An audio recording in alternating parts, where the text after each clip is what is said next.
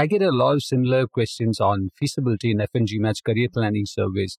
One of the common questions I get from applicants in core engineering roles in industries like oil and gas, electronics, automobile, and infrastructure is whether it's feasible to switch to management consulting. Although feasibility depends on each applicant's experience and career path, there are three factors to consider. Number one, age. If you are in your late 20s or early 30s, the feasibility of switching to management consulting with an MBA is high. This is true for specialist applicants with a master's degree, as an MBA enhances the experience and employers post MBA value the deep expertise. The trend now in consulting is that clients expect specialized knowledge from management consultants. Only the top 10% of management consultants offer strategy solutions. The rest of them offer some form of technical strategy or guideline on building technology solutions. For applicants in their mid-30s, the challenge is that you have established a strong reputation as a specialist. A consulting company will only look at you as a niche expert. It's very tough to come out of that branding and establish yourself as a generalist who can thrive in offering solutions in your industry or an adjacent industry. Number two, exposure. One factor that has the most influence on your potential to switch functions is your exposure. The first exposure should be in international markets and clients. This is the number one roadblock when you switch to management consulting. If you are a specialist in a region, you are likely to continue in that region. It's fine for most applicants, but many want to switch to management consulting because they want to get exposure to either emerging markets or the US.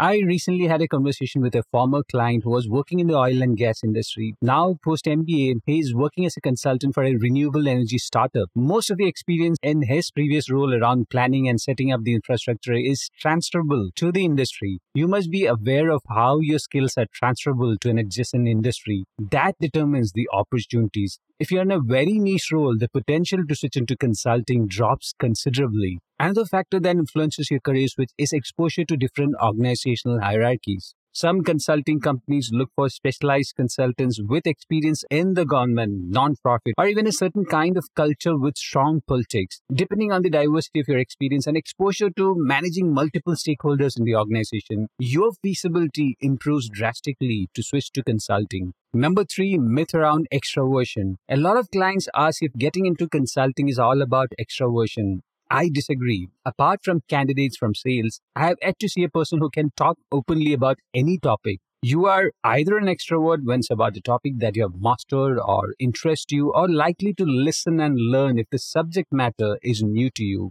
This is an extremely important trait for a consulting career. Stakeholders have nuanced points that you need to listen to and understand. Defining the problem is more important in reaching a feasible solution than any other factor. If you want to evaluate if management consulting is for you, subscribe to FNG Match Career Planning Service at store.fngmat.com/career-planning.